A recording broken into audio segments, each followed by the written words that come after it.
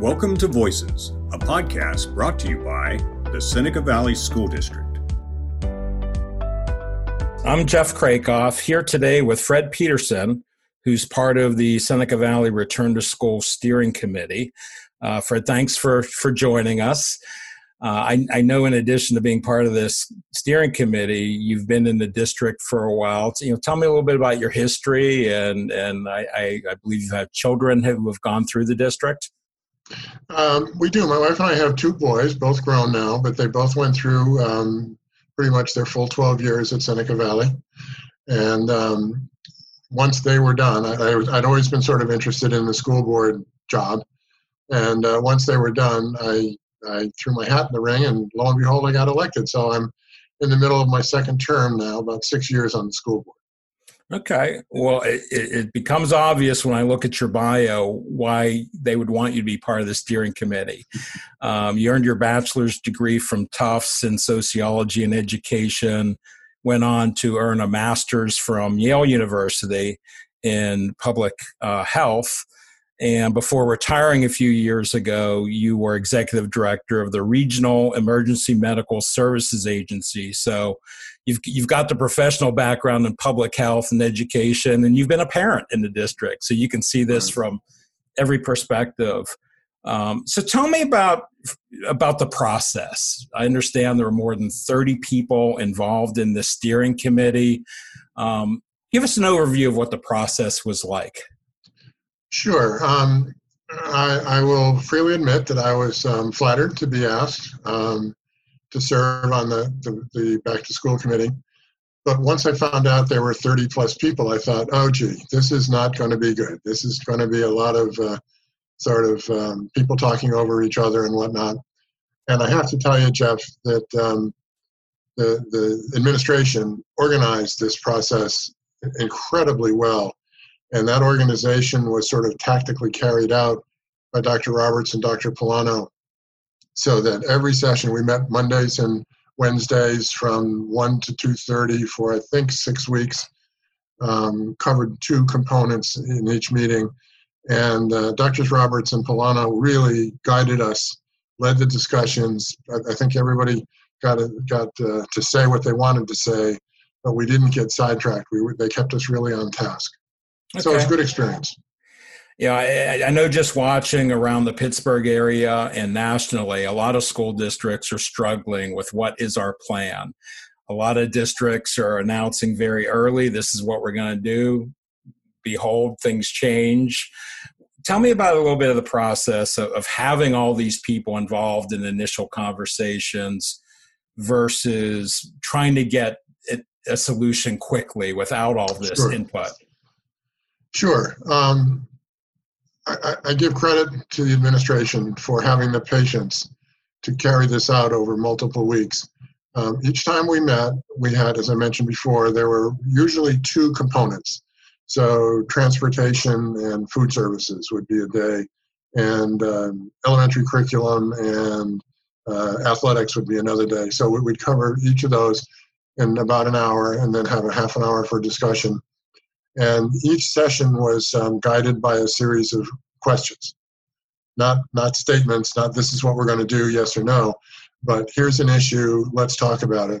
And as I said, the two facilitators did a great job of, I think, mining the thoughts and perspectives of everybody that participated.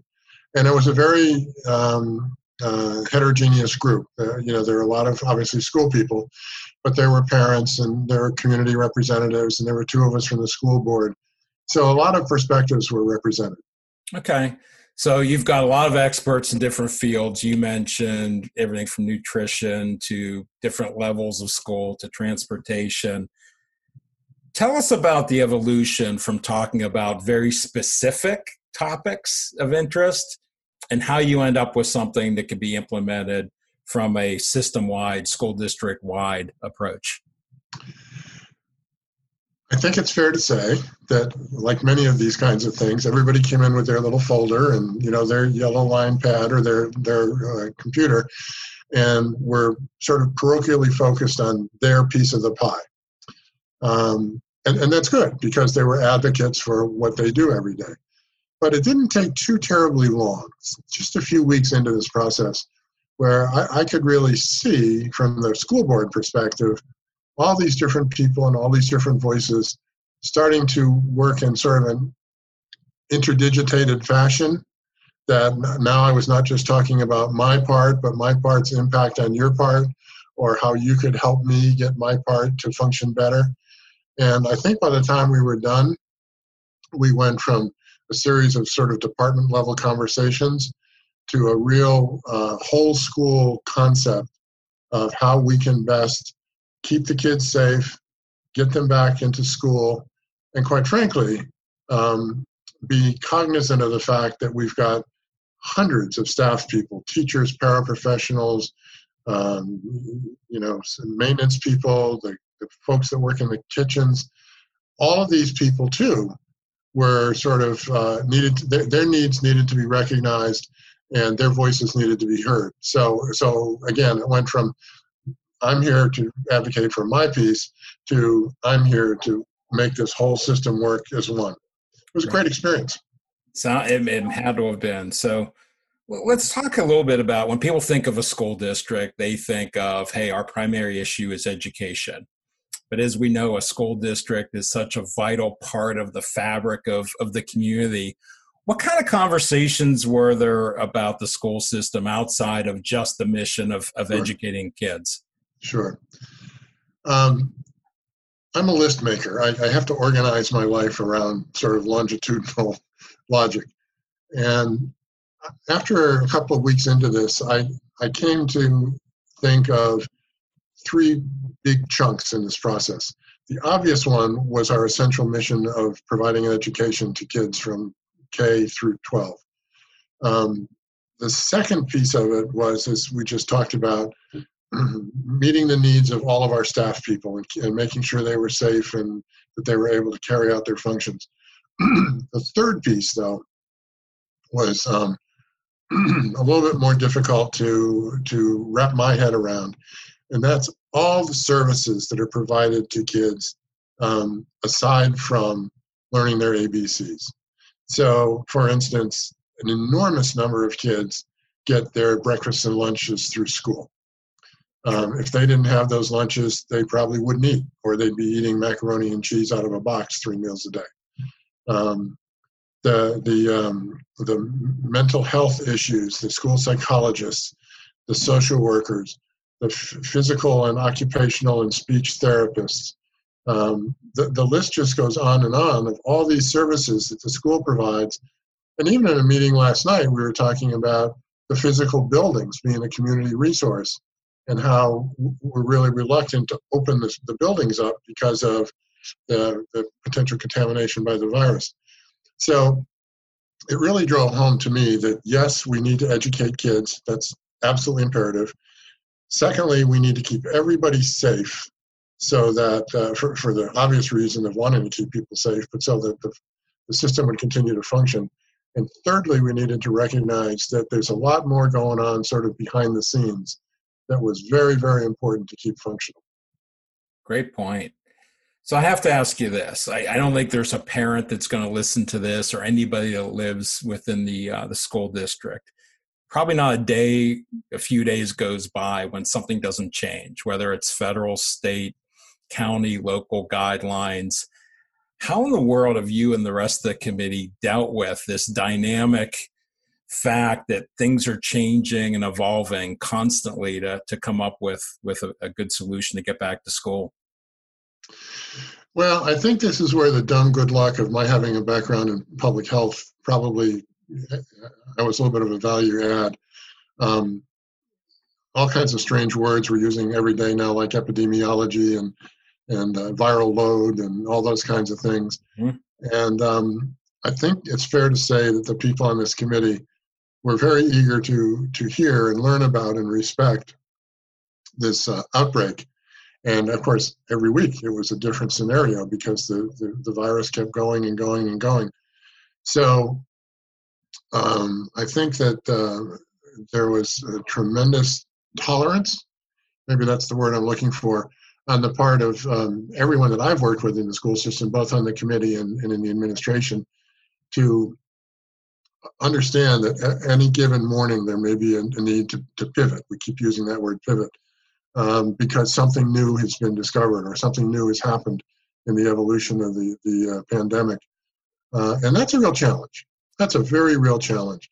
There's lots of different parts and pieces that have to come together in the face of lots of different challenges. There's sometimes in public health we talk about multifactorial causation, that if we could only just see the endpoint, we could get there, but we don't know the endpoint. So we have to keep planning strategically, keeping ourselves informed, being tolerant of the need to change as new things come along. And again, I found that challenge for me professionally was, I don't want to say it was good, it was stimulating. It made me think, it made me go back to my roots. But I think for other people, it was equally intellectually challenging as well as operationally challenging. All right. So I'm sure that you've heard from, whether it be staff, parents, administrators, concerns about how do you best create a safe and effective learning environment. That's what it's all about. If you had to leave us with one comment to anybody listening to this, what would you say? Well, two things come to mind. One is we've kind of lost the adjective novel. It's a novel coronavirus. It's new. We've only got in the world about 6 months, I guess, experience with it. So we have to be ready to pivot often. But the basic public health tools are a face mask, a good bottle of soap to wash your hands, and to be able to hold your arm out and say, okay, I'm 6 feet away from the person next to me. Social distancing, wearing a mask, washing your hands, maintaining a clean environment. I couldn't encourage people more. I give you your public health merit badge if you can pass those 3 tests. All right. Well, thank you so much. It does make sense. Last questions. What is next for the steering committee? Well, the steering committee has stopped meeting. We accomplished our goals. We provided input to senior administration and the rest of my school board colleagues. And, we've made the decision to do the cohort model, 2 days A through L, 2 days M through Z. We've added to the real-time streaming of the classroom activities. And I think we're like everybody else. I feel like a broken record, but we're going to have to keep heads up constantly, trying to keep ahead, and then being ready to change as quickly as we need to, all the while keeping safety, a safe environment in focus. Right. The old adage, the only constant is change, right? Yeah, that's for sure. Again, thanks. Fred Peterson, thanks so much for your time and information, and thanks for all the hard work you and every other member of the planning committee has undertaken to make this going back to school. I appreciate that. Thank you very much. Possible. Have a great day. You too.